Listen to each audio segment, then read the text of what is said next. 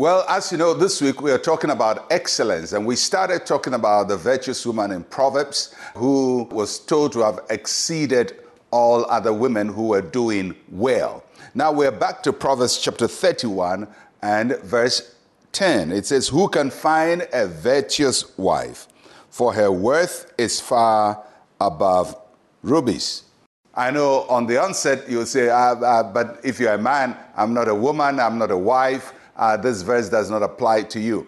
Yes, directly it's talking about a virtuous wife, but the principle underlying it is universal. It applies to everybody, because the word that is translated as virtuous also can be translated as excellent.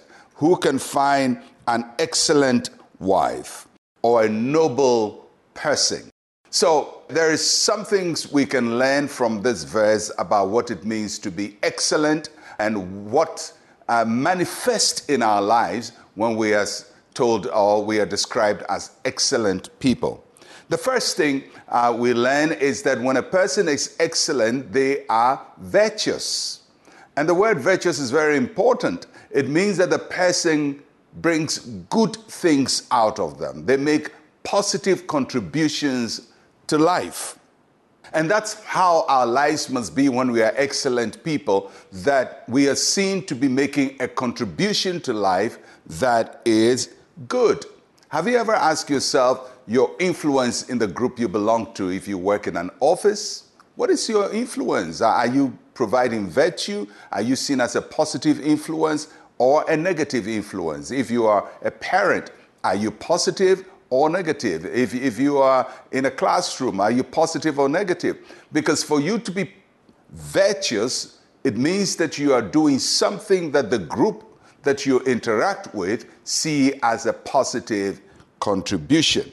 And that's how God wants our lives to be. Jesus says our lives must be like salt and like light. That means we must be virtuous, we must provide good things, we must be a positive influence in the places we are. And that's what we must all strive to be.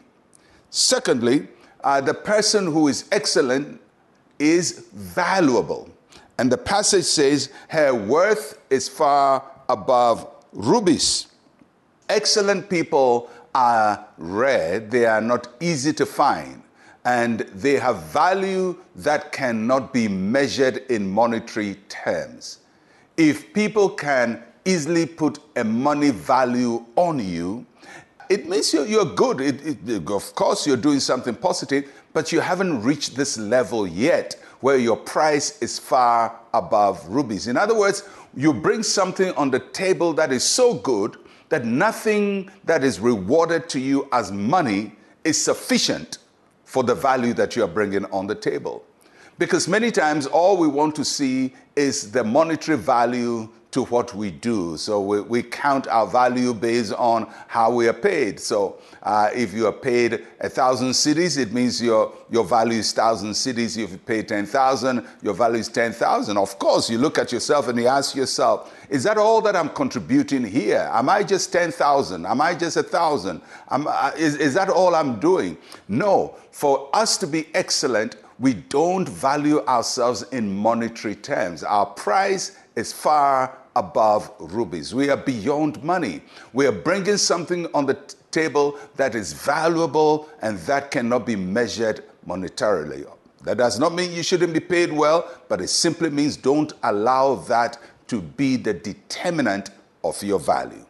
So for everything we do, what we're trying to bring to the table is something that is so valuable that it exceeds anything we can ever be paid for. And that is what an excellent person does. They are virtuous and they are valuable in all that they do. Let us pray.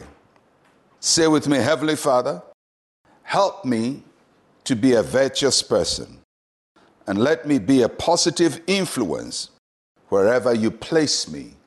In Jesus' name, amen and amen. Well, I'll catch you again tomorrow. I'm Pastor Mensa, Otabil. Shalom, peace, and life to you.